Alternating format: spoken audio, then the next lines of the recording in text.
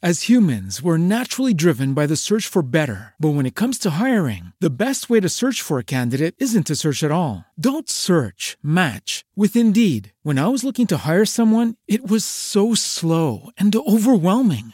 I wish I had used Indeed. If you need to hire, you need Indeed. Indeed is your matching and hiring platform with over 350 million global monthly visitors, according to Indeed data, and a matching engine that helps you find quality candidates fast. Ditch the busy work. Use Indeed for scheduling, screening, and messaging so you can connect with candidates faster. And Indeed doesn't just help you hire faster. 93% of employers agree Indeed delivers the highest quality matches compared to other job sites, according to a recent Indeed survey. And listeners of this show will get a $75 sponsored job credit to get your jobs more visibility at Indeed.com/podcast. That's Indeed.com/podcast. Terms and conditions apply.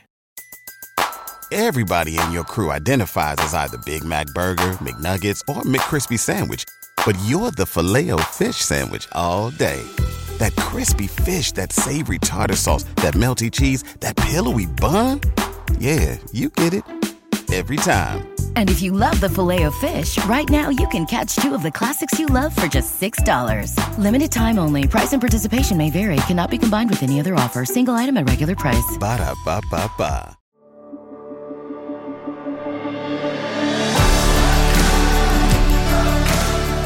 Welcome to the Gravity Leadership Podcast, where we explore how to center our lives and our leadership in the love of God revealed in Jesus Christ. In the midst of the disruptive cultural shockwaves of the 21st century.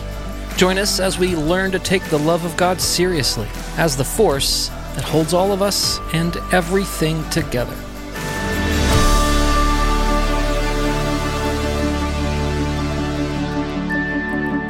If you're loving this podcast, we invite you to go deeper and partner with us in our work by joining the Gravity Commons, our online community of practice for connecting and learning together. As a member of the Gravity Commons, you get access to live podcast recordings with upcoming guests, as well as other opportunities to connect and learn together with us in real time. Including learning labs, member meetups, discussion boards, online courses, and our practitioner podcast. Go to gravityleadership.com/commons to find out more. See you in the commons. Vegetables. Heard of them? Yes, love them. Yeah, I watched VeggieTales, so okay. Sure. All right. Yeah. So if you're like most kids, you grew up not liking vegetables. And if you're like most adults, you like more vegetables than you used to. So my question is, what's a vegetable that you despised as a kid that you really like now? Brussels sprouts. Hey, you took mine. Aha! Okay, why? Like blackened? Yeah, I like blackened, like roasted with a little oil, you know? There's a lot of ways to like pan-seared, pan-fried, like... That's good too, yeah. I've heard, though, you know what I heard about Brussels sprouts? Because most of the time you think your taste buds change or you mature in your taste or whatever. But I've actually heard that the Brussels sprouts that we have now are sweeter than the ones that we used to eat when we were kids. Like they've actually bred them differently to be better tasting. So I think they actually do taste better than they used to, but I'm not sure. We'd have to like do a referendum with the kids these days. Do kids these days like Brussels sprouts, or do they all hate them? Well, when sometimes we go to frou-frou restaurants. And Christy, I do want to hear about your veggie, but I'm really interested in. I think it's because it's like 1:36 Eastern time, and I haven't had lunch yet, and so my mouth is watering now. Yeah. No, I was thinking about the fact that we go to frou-frou restaurants, and they have most frou-frou restaurants will have as one of their sides like candied cranberry, ginger Brussels sprouts, or whatever, right. and then they're almost like honey spicy. Oh, they're so good. I think my kids like them. I think the reason I hated them as a kid is because my dad would boil them in water for 30 minutes and then put them on my plate. Right. No Without salt. Nothing. I may have told you this before, but my hack for veggies as a kid was to swallow them whole. Ew. And that's a big thing to swallow. Yep. Well, Brussels sprouts. They hurt. They hurt going down and coming. I mean, they hurt all around. But I Better didn't than have to tasting 'em. I didn't have to taste them. The other thing I did is I had 2 younger sisters, and there was a running gag for 10 years where I would throw my vegetables behind the fridge from the dinner table, where I would work for a long time. Throw them? That's so I funny. swear I did not think about this when I asked you this question to open this podcast, but it would be like this running gag or bit to get my mom to leave the table for something. And as soon as she would turn her head or leave the table, I would just start trebuchet chucking vegetables behind the fridge, and like they would miss. They'd be all over the place. Anyway, And then they get moldy, and Oh she my gosh. finds them eventually. That's I so gross. probably threw thousands of vegetables behind the fridge. I'm not even kidding. This was not a one-time event. This happened multiple times a week. Oh my goodness. That's amazing. It is amazing. That is amazing. It's amazing my mom did not kill me. Let's just be honest. Christy, You how asked that about, question. Yeah. And how about your honestly, vegetable? Do you have a The vegetable? first thing I thought of was like the 2 vegetables I didn't like as a kid and I still don't like. That's okay. the first thing I thought of. Okay. Well, And what that's are those? lima beans and Okay. radishes. Oh, I don't like well, either I'm one. with you on that. I'm with But you on that. but at fufu restaurants, radishes is like the new Brussels sprouts. They're like figuring out ways to like Really? make them, and people are spending like $14 on radishes. I'm like, oh heck no. I don't want You've that. gone Anyway, too far. but the vegetable that I didn't like as a kid and now I absolutely love is zucchini. Oh, nice. Yeah. Okay. Pulled Okay. it out I'm of with you on my, that, too. actually not mine, but I'm taking care of my neighbor's house and pulled out a ginormous zucchini this week and made zucchini bread, muffins, and made it for dinner too. Like just roasted it. Super yummy. Okay. You can put it in bread. It's very versatile as, totally as, is. as a Yep. vegetable goes. I'm Yeah. glad we had this talk, fam. Yeah, way to go. Way to go. Has nothing to do with our Yeah, you've tuned into the Author. Vegetable Talk podcast. Next week.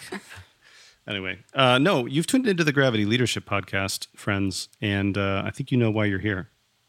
You want to hear this next episode that we have with Wade Mullen. We interviewed Wade Mullen. We talked a bit with him about his book, Something's Not Right, Decoding the Hidden Tactics of Abuse and Freeing Yourself from Its Power. We talked about the themes of this book. This book is a couple years old, but just talked in general with Wade about his observations about power, abusive power, and a lot of stuff that is, for the past few years, it's been high on the consciousness for a lot of the world, but especially the Christian world. Seems like every week there's new news about someone who has abused their power. So anyway, Wade's got a lot of great insight, both from an academic standpoint. He's done a lot of study of this, but he has personal experience as well that I think helps to inform some of that. So Matt and I did this interview. Matt, what do you remember from this? What was something you appreciated about this interview? I had just put on body spray before this interview, and I smelled really good. You remember that? Or is No, that's just a joke, right? That's most days. You had no- I yeah. think days chances you- are that was happening while I was talking to Wade. You put on the body spray right before the podcast?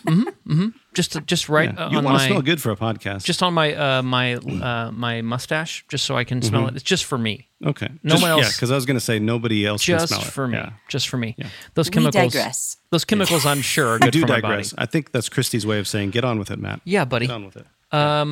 Let's chop it up. Yeah, what I remember from this interview is that I wish I had this book 10 years ago, because I think I would have extracted myself from abusive situations much Yes. sooner. Ugh.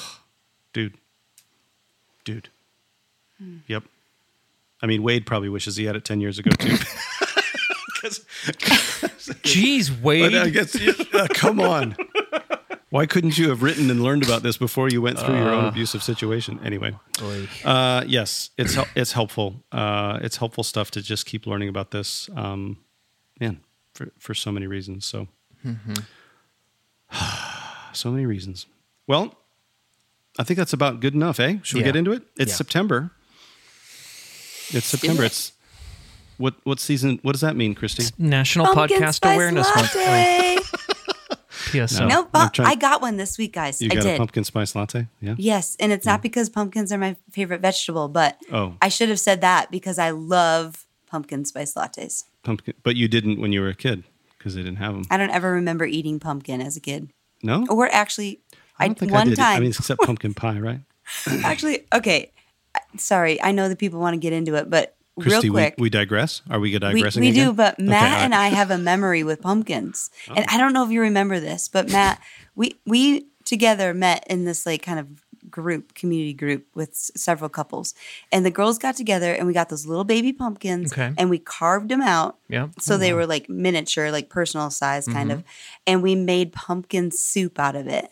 Oh yes, It was I remember. me I remember and this. Kimmy and your wife Sharon, and anyway, and we made the pumpkin soup. We were so proud of ourselves. It looked awesome because we poured the soup back into like the little miniature pumpkins, and we put them on the You ate table. pumpkin soup out of pumpkin.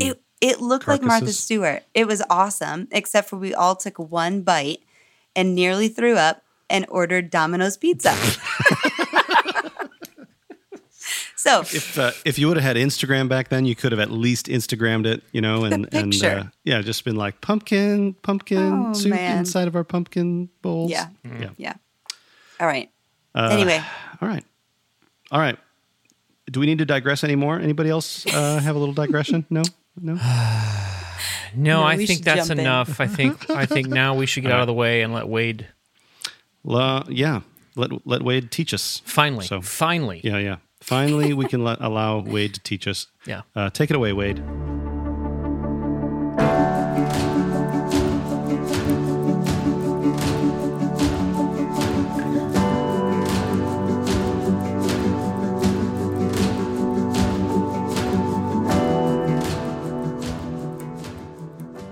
Wade Mullen joins us today on the Gravity Leadership Podcast. He's a professor, researcher, and advocate working to help those trapped in the confusion and captivity that mark abusive situations. He does that primarily through his organization, Pellucid Consulting. They do consulting for individuals and organizations, offering assessments for people who misuse authority and power.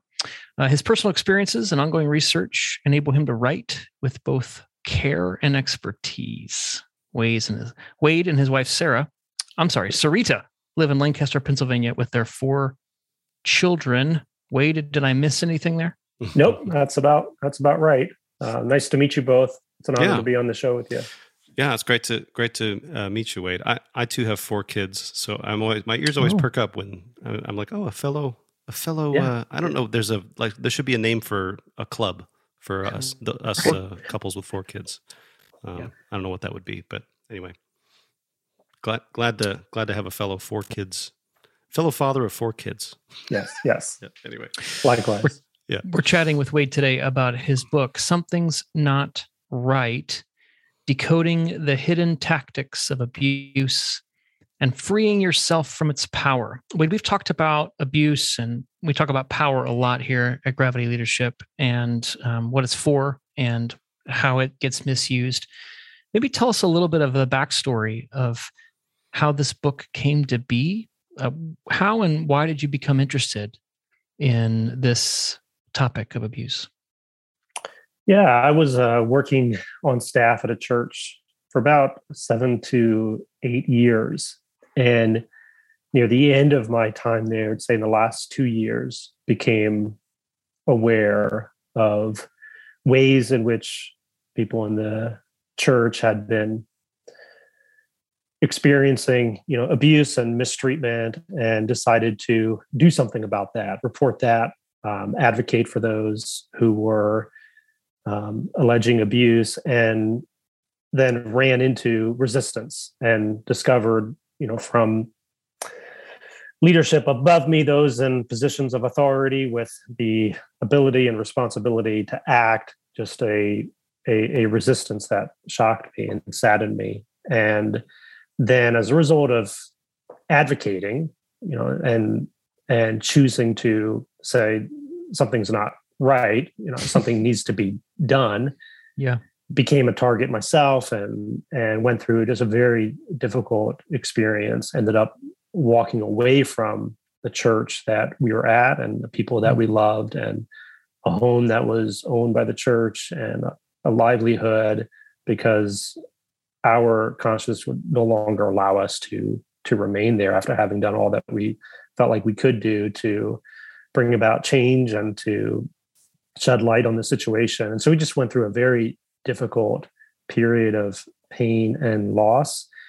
And at the same time, I was going through a doctoral program at Capitol Seminary and Graduate School, which is a division of Lancaster Bible College, and was getting my PhD in leadership studies, and had decided to focus on how organizations, specifically evangelical organizations, respond to crises.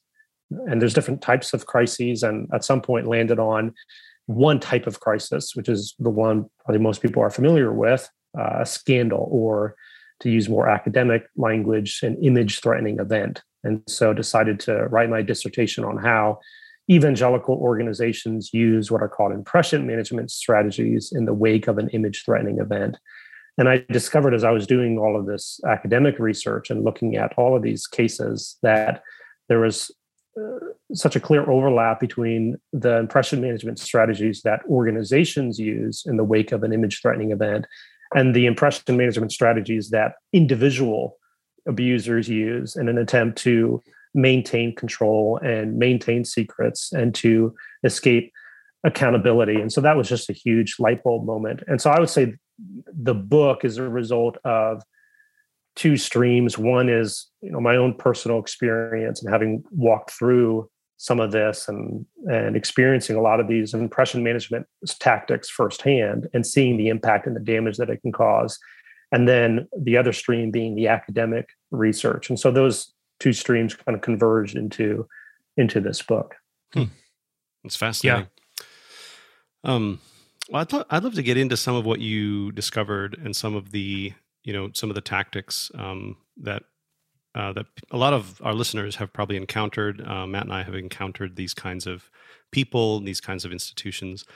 One of the dynamics that I notice is that the further away you are from an abusive person, the more you can sort of benefit from them, or the more that they seem, like if they write a great book. Like abusive people can write good books, right? Mm-hmm. They can write good content. They can, create helpful, theology or whatever. But the closer you get, the more damage is done. But at the same time, there is this other dynamic that kicks in, that the closer you get to an abusive person, sometimes there's also this feeling of being caught up in their power, caught up in their charisma. And there's this dual dynamic happening of damage, but also intoxication that sort of blinds you to the damage that's being done. I wonder if you could talk a little bit about that dynamic, how being close to an abusive person can be damaging and intoxicating at the same time.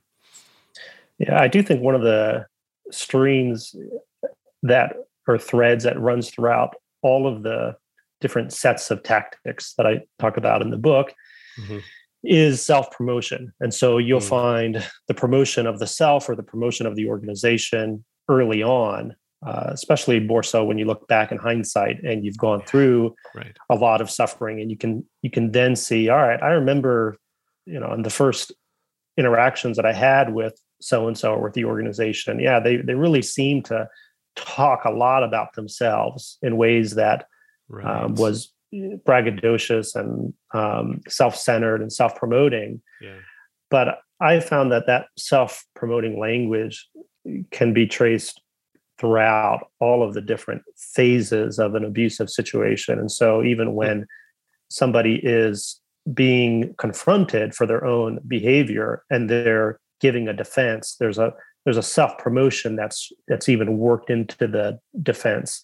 Right. And then if there is a successful cover-up, I talk about in the book how there's in this last stage, there's this attempt to demonstrate to an audience that they're still legitimate, that yes, this happened, we've dealt with it, and then they're going to demonstrate why they're still legitimate. And so it kind of circles back to self-promotion.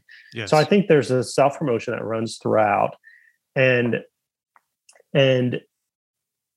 that's often the part that most people are going to see and experience.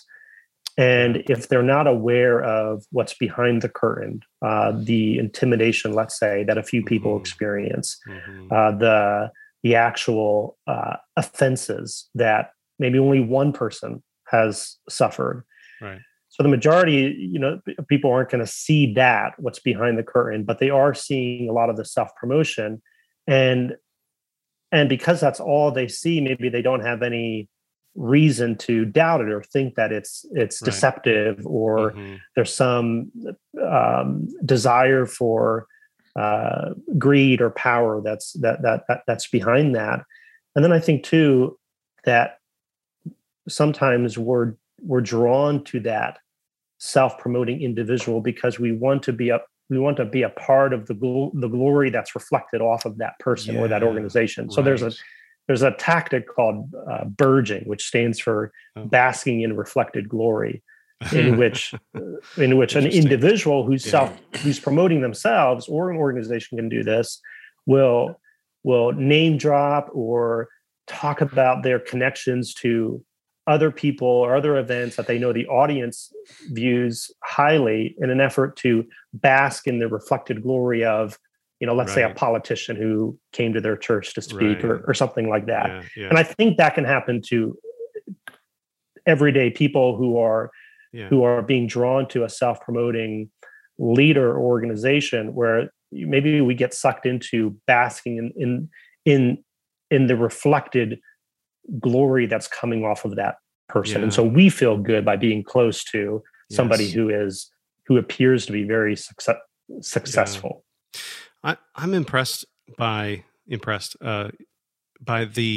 how much of this is focused on image, right? Even the research that you talked about at the beginning there, where you're like impression management tactics and image threatening event, like it all has to do with the image perception rather than the realities. And there is this relentless focus in abusive systems and with abusive people in maintaining image, in maintaining some kind of picture or perception rather than dealing with what's actually happening. It is. I think that's such a powerful dynamic that's at work. The impressions that people are attempting to manage are all about this image that they have of themselves or the organization they lead. Not even that, it's the image they want other people to see. I've been reading this book called Tinkers, which is just a fascinating book. It's really, really well written. I forget the name of the author, but I've been reading it this week. And just yesterday came across a section in that book where the author is describing one of the characters, and the character is is a father who's going through a lot, and he's experiencing a lot of remorse as a result of what he's going through, and describes how it wasn't so much that he felt remorse over how he viewed himself and his situation, but how his wife viewed him. That's what was causing him so much remorse. And so it's I think for many people, it's that image that they are projecting and they're trying then to maintain dominates their lives. And then it dominates their interactions. When they're called to give an account for their own behavior, they cannot surrender the need to maintain and protect that image. Yeah. I wonder, Wade, if we can back up a bit, because timeline wise, was it 8-10 years ago when all this stuff started going down at your church and you had to leave? Was it about 8-10 years ago? I believe so. It would have been around the year 2017. Oh, okay. So that's like 5 years ago. Yeah. 2016, 2017. Yeah. Like So Ben and I have also been a part of an organization that had an abusive situation. And I remember being in that situation, not having language for what I was experiencing. The harm, I couldn't identify that harm was happening. I didn't have language like narcissist or abusive behavior or gaslighting or those kinds of things. Can you maybe help us? How did you begin to name this as bad? Right? Because the system itself that you were in obviously didn't see it as bad. What was it? How did you get the realization that this was not good? I think it started with seeing how the need to maintain an image was dominating conversations. I think when you're in it, maybe you don't see that as abnormal. You think, well, yeah, there is a need to maintain a good reputation or to put forth an appearance of strength. But as I was becoming more and more familiar with what's wrong with that approach and how it can lead to a lot of deceptive behavior, I became more attuned to it. So I became more aware of when that was framing the conversation and when decisions were being made on the basis of how this is going to make us look, how this is going to make the church look. So I became, I think, initially more and more aware of that, and then became more and more aware of how specific tactics are used to accomplish that goal. And so just to give a very specific example, there was at one point where a leader said, well, we're not going to bring in an outside person. That was something that I was advocating for. We're not going to bring in an independent external third party because that would communicate to everyone else that we have failed. So it wasn't even about right or wrong, justice, truth. Yeah. It was about how is this going to make us look? Yeah. And then as I was becoming more and more a target, I became increasingly aware of how tactics like intimidation, tactics like condemning the condemner were being used against me, and had an opportunity then to actually name that when I saw it happening, and being in the meeting and saying, okay, here's what I'm hearing, and here's what I think is going on. Here's what I think you're attempting to do. And that was very empowering for me on the one hand. On the other hand, it was risky, and there's a lot of fear attached to doing that. Yeah. But naming it was critical. Mm-hmm.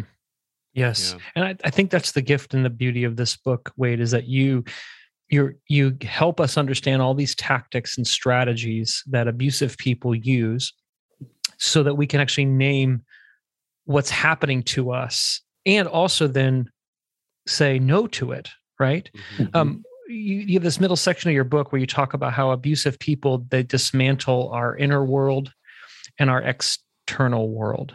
Ben and I have talked about this before as a reality distortion field, that you start to doubt your perception about what's happening in me, what's going on, and what's going on out there. I wonder if you could maybe share one or two ways that this happens, one or two tactics that abusive people use to do that. I think one way it happens is the abusive individuals seek to disconnect you from sources of understanding, people in your life who do have insight and are speaking truth into, let's say, the situation that you're going through. So it could be a therapist who's providing sources of understanding. It could be a book that somebody has read that's describing their situation, or the theology that their church ascribes to, right? And if that represents a threat to the abusive individual and the world that abusive individual is trying to create for the person who's being targeted, the person who's under their control, then they might seek to disconnect that person from those sources by typically minimizing the need for that. Oh, well, you don't really need therapy. That's not really going to help you. Or seeking to discredit,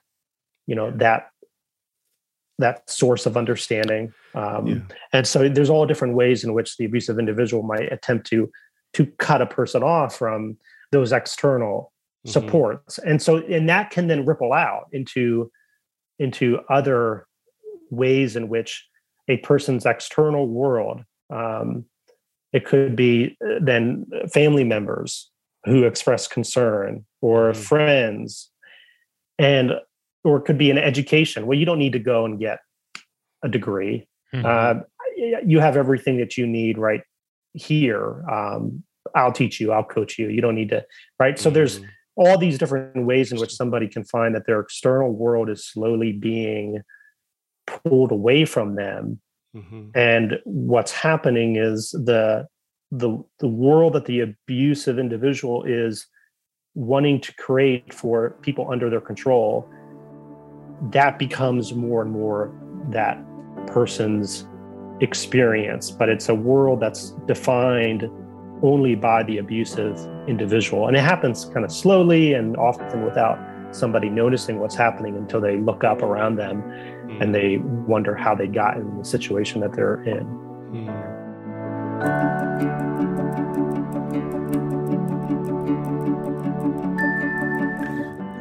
Hi, my name is Jill Brown, and I'm from Midland, Texas.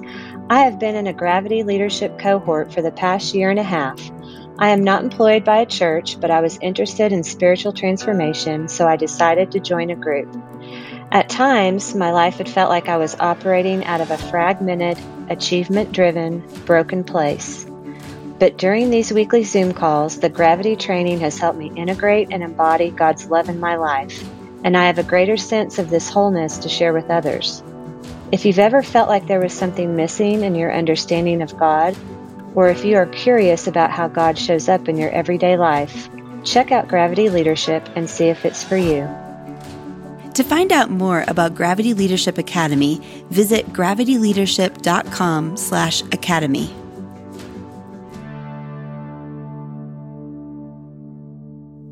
It's fascinating to me how much of this, I'm still on this image thing. It's fascinating to me how much of this revolves around image. Like when you said that, if there's some sort of source of understanding outside the abusive system, the abusive individual, they seek to, that feels like a threat to the abusive person, right? But in essence, it's not a threat to that abusive person. Like the best thing that could happen to them would be to confront what they're doing and repent, right? And be healed and figure out why they're doing this. And they probably have abusive kind of relationships in their past. So it's actually not a threat. What it's a threat to is the image that this abusive person is trying to project out into the world. And I know this is a big feature of narcissism, right? This was a big part of my learning that really helped me understand like how these systems work. Was how much narcissists are not in love with themselves. They are in love with an image of themselves that they are trying to project out into the world.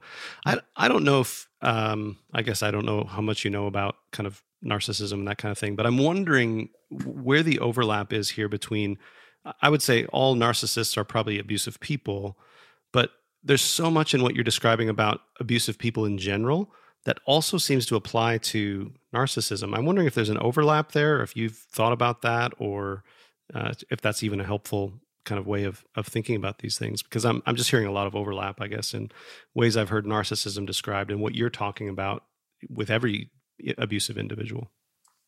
I think there is a lot of overlap, and I'm really grateful for the work of Diane Langberg, the work of Chuck DeGroat, and others who are informing and educating the church about narcissism and narcissistic systems. I do believe, just based on what I've read, and I'm not an expert on narcissism, but I do believe that narcissism exists on a spectrum.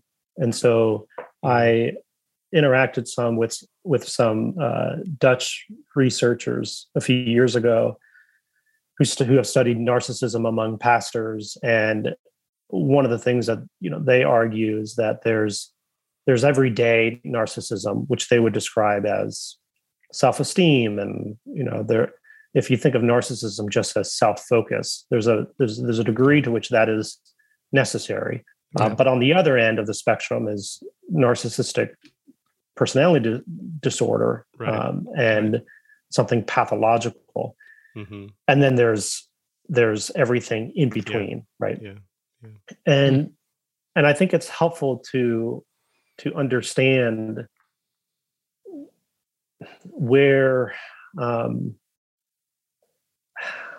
narcissism kind of fits into a situation, because even if you're not able to diagnose somebody doesn't have a diagnosis, you can't go there and say, well, this person has NPD. Right. Yeah. I think it's helpful, though, to understand whether or not narcissism is playing a role in the system, playing a role in the situation, because that's going to give you, I think, a little bit more realistic expectations. Mm-hmm. And so you might then understand that a narcissistic individual is unlikely to apologize. It's unlikely that they're going to acknowledge what's true. Yeah. You keep fighting for that, but yeah, it's unlikely that that's going to happen, or it's unlikely that you're going to receive the empathy that you need. Yeah. So I think that's where it can be helpful for someone who's in the situation and they are expecting, if they bring something to the system, right, or to leadership, that there's going to be an ethical, empathetic response, because these are people who are following after Christ, who are shepherds. Surely when they find out about this pain and this hurt and this trauma, that they're going to respond in the way that Jesus would respond. Right. But if you're dealing with narcissism, then the experience is going to be the opposite. And I think one of the disorienting things is when people go to the shepherd and they expect a shepherd's response, and they expect somebody to respond with light and with care and concern, but then they experience the exact opposite. I mean, it's a real betrayal. And so I think all of this work that Diane Langberg's doing, Chuck DeGroat's doing, is helping those who have experienced that to understand, okay, maybe there's narcissism that I've run into, and that might explain why this happened the way it did. Or maybe the people that I'm seeking solutions from, maybe there's narcissism at work, and I need to just be aware of that. Yeah. Yeah, that's really good. And I'm glad you brought up apologies as well, because that's one of the things about that you talk about, that abusive people try to get past the harm they've done without really repenting, without really repairing, without really caring about building those bridges back. And so this is, I mean, it's almost comical sometimes, the apologies that you see, from politicians or churches or pastors who've been caught in abuse or accused of abuse. They're not really apologies, right? It's like a sorry, not sorry kind of an apology. And I wonder if you could just help us, I don't think I'm an abusive person, I hope I'm not. But I'm still learning how to make a good apology. I think sometimes if I realize I've done something wrong, it is hard to sort of fully own up to, right? I still feel defensive, all that kind of thing. So I wonder if you could just give us some of the elements of a good apology, like what makes for a good apology, and then also, how can you help us see some of the ways that abusers avoid that kind of good apology, and what to kind of look for in the kind of the sorry, not sorry apologies. I do think it's difficult for anybody to apologize, to confess. It's a vulnerable thing, because you're putting yourself, in a sense, at the mercy of another person's acceptance and You may not know how they're going to respond. Right. And beyond that, it's this, okay, I have to surrender my own need to defend myself, my own need to maintain an image, right? So I think it's difficult for anybody. Yes. And I would just say at this point that what I try to make clear in the book is that an abusive individual who is seeking someone else's harm and is targeting others, they're going to demonstrate a pattern of tactics over time.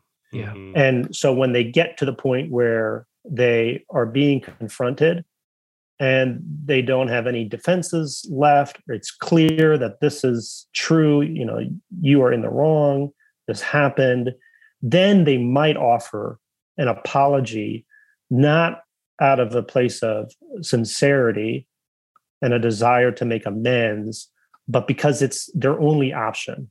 And so they're still seeking to protect their image, but they realize that the best way to do that at this point is to wave a white flag of surrender and hope that people will accept that and back off. And they can then continue going about doing their empire building, right? So it's a concession, not an apology. So I just say that because I think that there are many instances in which someone might find themselves having a hard time apologizing, but it doesn't necessarily mean that they're abusive, right? It's hard to do.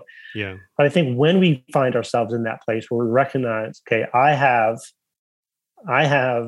caused harm to somebody else, and I need to make that right. I think it starts with surrendering, right? And that's the hardest part, I believe. It's surrendering. What I mean by that, surrendering all of these tactics, right? Surrendering this need to defend and to promote and to maintain legitimacy. So you see that happening when somebody says, I'm sorry, but I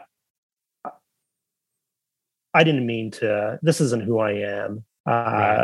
So they can add all these tactics to their apology, So then the apology becomes about them very quickly. So that has to be surrendered.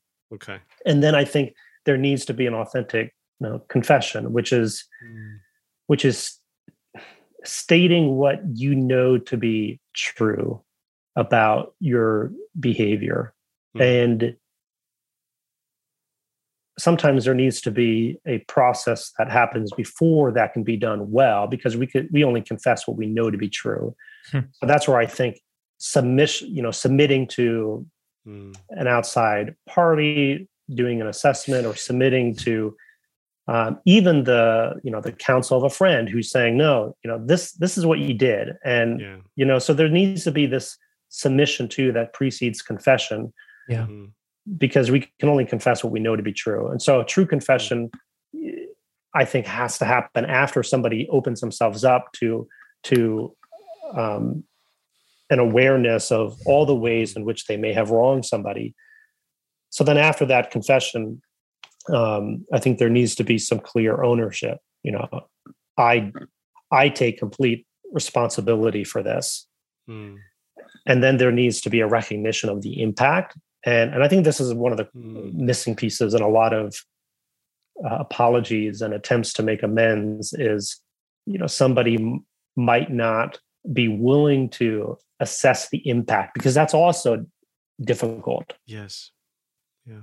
Right? To face up to the consequences of your behavior, not the consequences that you're facing, but the consequences of your behavior for another person or community. And so I think that impact needs to be named as well.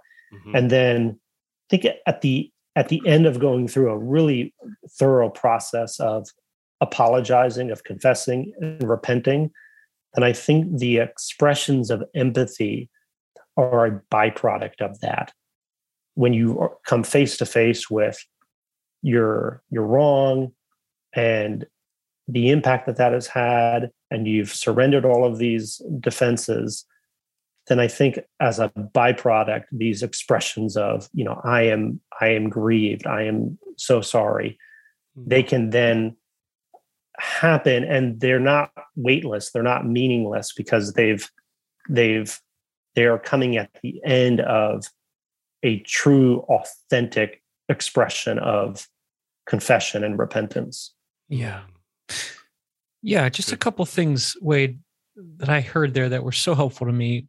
One is there's all these tactics to sort of distance oneself from the wrong you've done. I had a bad day, or that's not really who I am, or that's not what I intended. There's minimizing what happened, right? And then there's focusing on, again, myself as the person who caused the harm and the consequences that are coming upon me because of this, versus focusing on the impact that your behavior did on other people. I remember several years ago now, this is a story that could be any number of dozens of pastors, but a famous pastor had an affair with a woman in his congregation, cheated on his wife and kids. And a famous CCM artist also had an affair and cheated on his wife with somebody else. And they both issued apologies, like public apologies, around the same time. And this is before really I had the kind of language that you spell out in this book so well and help name things. But I remember reading the pastor's apology and thinking, this is performative empathy. Like, oh, this is a performative apology. Like there's something false about it. I remember reading the CCM artist's apology, and there was no dressing it up. There was no, well, we're all sinners and we all have our bad days. And it was just like, I ruined my marriage and I hurt my wife and I was wrong and I'm sorry. And I just thought, gosh, the courage and the grace it takes to do that seems to be in short supply, right? It seems like we have a really hard time just telling the truth about ourselves to other people to repair wrongs that we've done. Just one other thing, I was in a situation today with not today, but this week with a friend, and she messaged me and she's like, "Hey, you said this thing and it hurt me." And I realized when we had a conversation that I have all these unhelpful ways of not apologizing that live in my body, right? Yeah. Like deflecting, even like low-key gaslighting, right? Meaning telling this person, you have no right to be hurt by what I said because my intentions were pure, or it's your fault, you misunderstood me, or you're too sensitive, et cetera, et cetera, et cetera. And so I think the work you've done in this book, and that you've helped kind of begin to name here, but you unpack more thoroughly in your book, is so helpful. Like if we can just learn how to apologize. Yeah. Right. That'd be a good goal. Yeah. Good tactic. Yeah. I guess, Wade, maybe moving forward, I know your work with Pellucid, like you're working with organizations and individuals, and this book was written 2 years ago. What are some of the things that you're learning as you listen to people's stories of abuse? What are some of the things that you are, that you feel like you want to research more, study more, learn more about as you engage in real-time situations of abuse? I think one of the things that I'm finding in so many situations is a gripping and paralyzing fear. And there are roots, I think, that need to be unearthed in order for us to understand where that fear is coming from, so that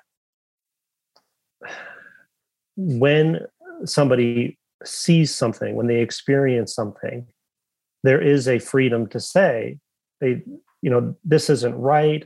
Even freedom to say, I don't know exactly what this is, but there's a caution in me, and if I don't say something, I know things are going to get worse. So I'm going to say something, but people aren't doing that because it seems as if there's this impression that they have that that's not going to go well. And there is this fear that I think is present in many of our cultures and institutional environments.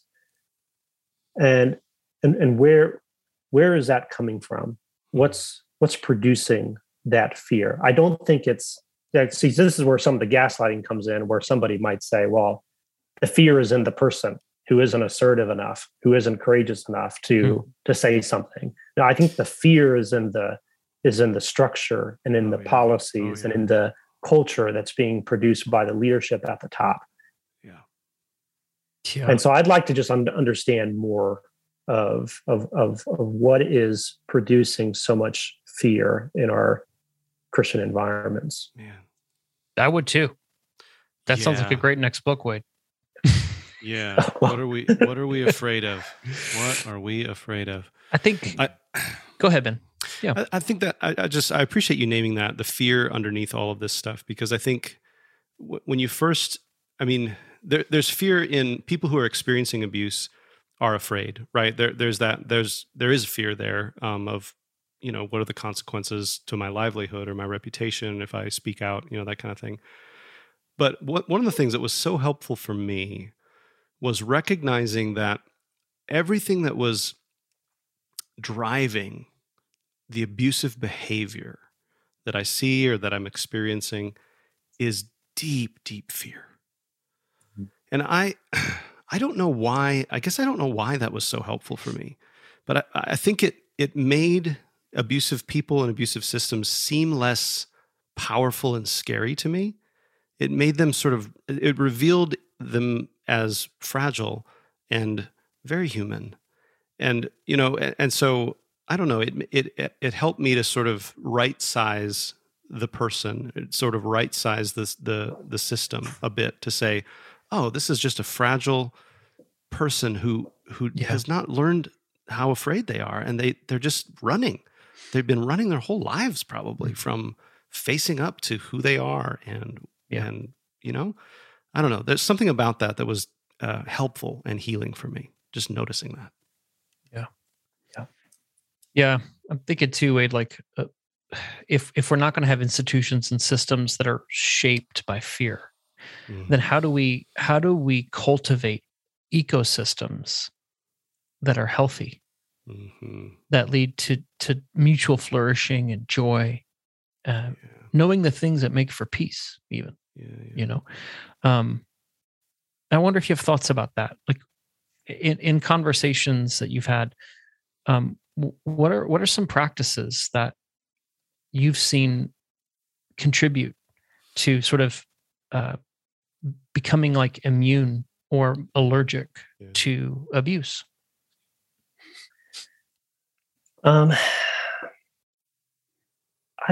like to see more attention being given to how leaders are selected and trained, and the systems that surround those processes, and perhaps even prior to selection, is how leaders are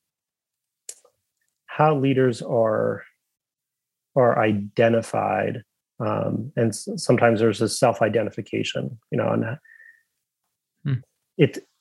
I guess what I'm saying is going to the very beginning, because I do think, then, to echo some of what I think you're sharing, is that there are individuals who are moving into these spaces of authority, and they themselves are filled with fear and insecurity. Yes. And the position becomes like a lifeline to them. Yeah. Like, to use the image of American Ninja Warrior, where they want to make this leap, and they think that grabbing onto this rope is going to get them to the other side, but they cling to that like a lifeline. And it's that position, or it's that role. It's the preaching before a crowd. It's the writing a book. It's all of this stuff that gives them this sense of life that perhaps is an antidote to the fear and the insecurity that they've grown up with and they haven't dealt with. Wow. And and I think in too many places we're letting such individuals grab onto that lifeline, and we're cheering that on, and letting that person just flounder then and cause so much damage to themselves and others. And we're not doing that work that I think needs to be done to protect our churches and people from unhealthy individuals, usually men, getting into positions of power that they shouldn't be in. And, and that's where I feel a little bit out of my depth, because then you begin to talk about the psychology of the person who's in that position of power and the issues of family origin. But that's where I think the work again of Diane Langberg and psychologists and Chuck DeGroat are just really helpful. And I'd like to see more and more churches becoming educated about kind of that. And then how do we change the way in which we're identifying, selecting, training leaders, and how do we restructure maybe our governance and our organizations so that everything isn't just centered around a single individual who might be in a position of power in order to meet some need that they have. And so then it's the opposite of love, right? So then they're not in a position to actually love people, because they're not sacrificing themselves for the good of others. They're sacrificing other people in order to meet some unmet need that they have. So I think that's really key and really important, because I think there is two things about that strike me. One, I think now that we're just sort of waking up to some of these things, it's sort of like we're surprised every time someone, is a new accusation comes out or an abusive system sort of is revealed. We're sort of like, who would have guessed? Who knew that this was coming? And I like the approach of saying, actually, maybe 20 years ago, we could have seen this coming. And this person who was so eager to volunteer for this and this and this, maybe there should have been some wise guidance to say, hey, maybe that's not the best thing for you right now. Maybe instead, try therapy, or, like that kind of little bit of a redirect. Because I think the other thing is that abusive people are not sort of born. They don't just sort of emerge, and they're not sort of just that way. You know what I mean? It's not like we're just weeding out, there's a certain kind of person that is an abusive person, and we need to make sure that they don't get anywhere near. I mean, that is true. But I think there's also some hope here in the sense that someone who's just starting out in ministry, for example, who might grow into an abusive person if they're continually rewarded for abusive behavior, we could maybe nip that in the bud, and maybe they could find some healing, and maybe they could become a wise, loving, spiritual leader, 20 years from now, rather than the train wreck. So I love that approach. Yeah. Wade, that's basically why we started Gravity Leadership. Oh, great. Yeah. we realized that we needed to do intentional work to dismantle and oppose the prevailing leadership paradigms at work in white Western Christianity, because the ones that we had adopted and just assumed were good, we're not creating cultures of goodness. Right. And so we appreciate you coming on here, appreciate the work that you're doing. I appreciate this book that is excellent. Maybe by way of closing, what do you, if someone's listening right now and they have experienced abuse, not only in the church, but maybe with a partner or from parents or from friends, what are one or two things that people can begin to do to reckon with that hurt or harm they've experienced and take steps towards healing? Yeah, if I keep it to one to two things, I would suggest starting with doing some kind of inventory work. And so that might be something that somebody does just on their own, by writing, their story down, or if that's difficult, using prompts like, I was hurt when, and then just, doing that inventory work. And that is really difficult. And in some cases might be too difficult for someone to do. And so I think then another thing that I would recommend is finding somebody who has insight and preferably a trauma-informed mental health professional, a therapist who can listen and then help disentangle all of the threads that are knotted together, because that's often kind of what you're looking at. It's just hey, I don't even know where to begin. I don't know how to make sense of this. It's difficult to begin a process like that, but if there's somebody who can help with that, if you can get to a point where you can make sense of the situation, I think that's important, because then that can bring validation. It can help. It can help you say, no, I'm not irrational. I'm not making things up. I'm not dreaming. Or now I understand why I've been so anxious, because I've been in an environment that is so filled with fear, and anybody would be anxious in such an environment. Or now I know why I'm so angry, because of all this that has happened. I can see it on a piece of paper, and everybody ought to be angry. Any normal person would be angry if they went through this. So it can just be very validating then. Once you've been able to make sense of what happened, it can bring a lot of affirmation. That's really good. That's huge. It's huge, because we tend to look for any other explanation other than this is abuse often. And that just serves to perpetuate abusive situations.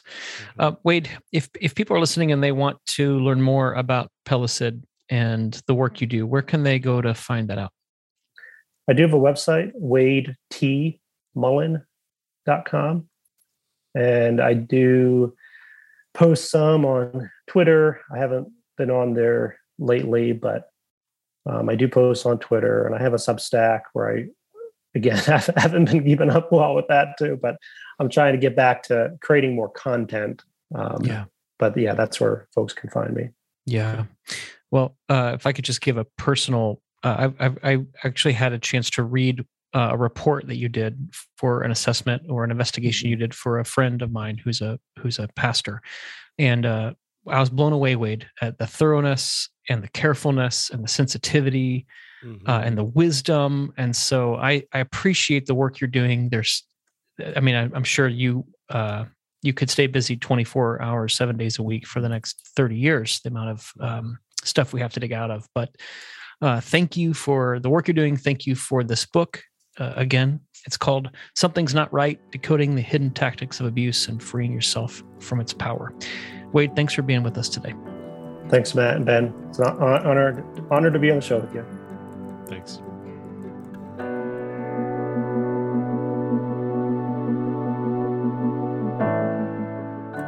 So a new monk comes into the monastery and notices the other monks copying manuscripts. They show him how to do it. He does it for a few years. Something about it, though, bothers him. So he goes to the abbot. He says, "Why do we copy manuscripts from copies of manuscripts? If someone makes a mistake, we would just be replicating the mistake. Why don't we make copies from the original?" And the abbot says, "We've been doing it this way for centuries, but you make a good point." So the abbot goes down to the caverns under the monastery and finds where the original manuscript is kept in a clay jar and takes it out. And hours later, the whole monastery hears the abbot down there. And as he's looking at the original manuscript. And they hear wailing and crying and smashing. And the young monk goes down there and finds him beating his head against the wall. And the monk asks, "What's wrong, Father?" And the abbot says, "The word is celebrate."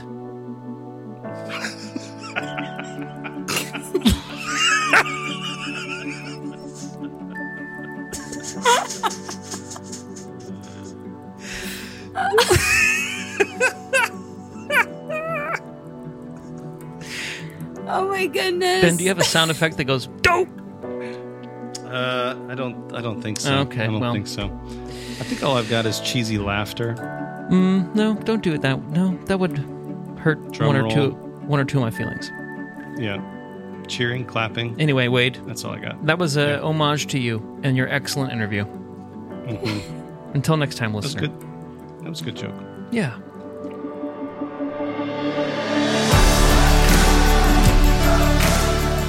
Thanks for joining us for this episode of the Gravity Leadership Podcast.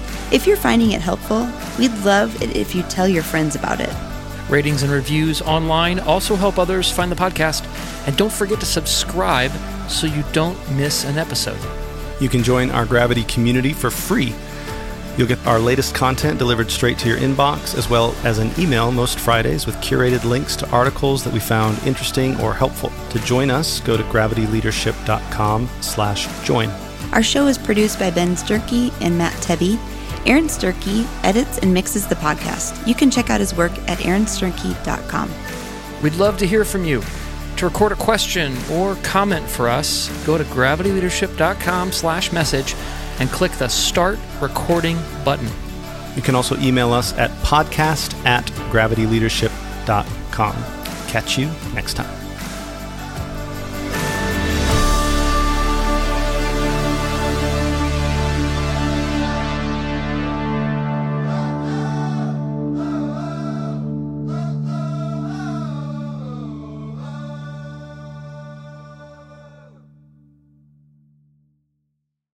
As humans, we're naturally driven by the search for better. But when it comes to hiring, the best way to search for a candidate isn't to search at all. Don't search, match with Indeed. When I was looking to hire someone, it was so slow and overwhelming. I wish I had used Indeed. If you need to hire, you need Indeed. Indeed is your matching and hiring platform with over 350 million global monthly visitors, according to Indeed data, and a matching engine that helps you find quality candidates fast. Ditch the busy work. Use Indeed for scheduling, screening, and messaging so you can connect with candidates faster. And Indeed doesn't just help you hire faster. 93% of employers agree Indeed delivers the highest quality matches compared to other job sites, according to a recent Indeed survey. And listeners of this show will get a $75 sponsored job credit to get your jobs more visibility at Indeed.com/podcast. That's Indeed.com/podcast. Terms and conditions apply.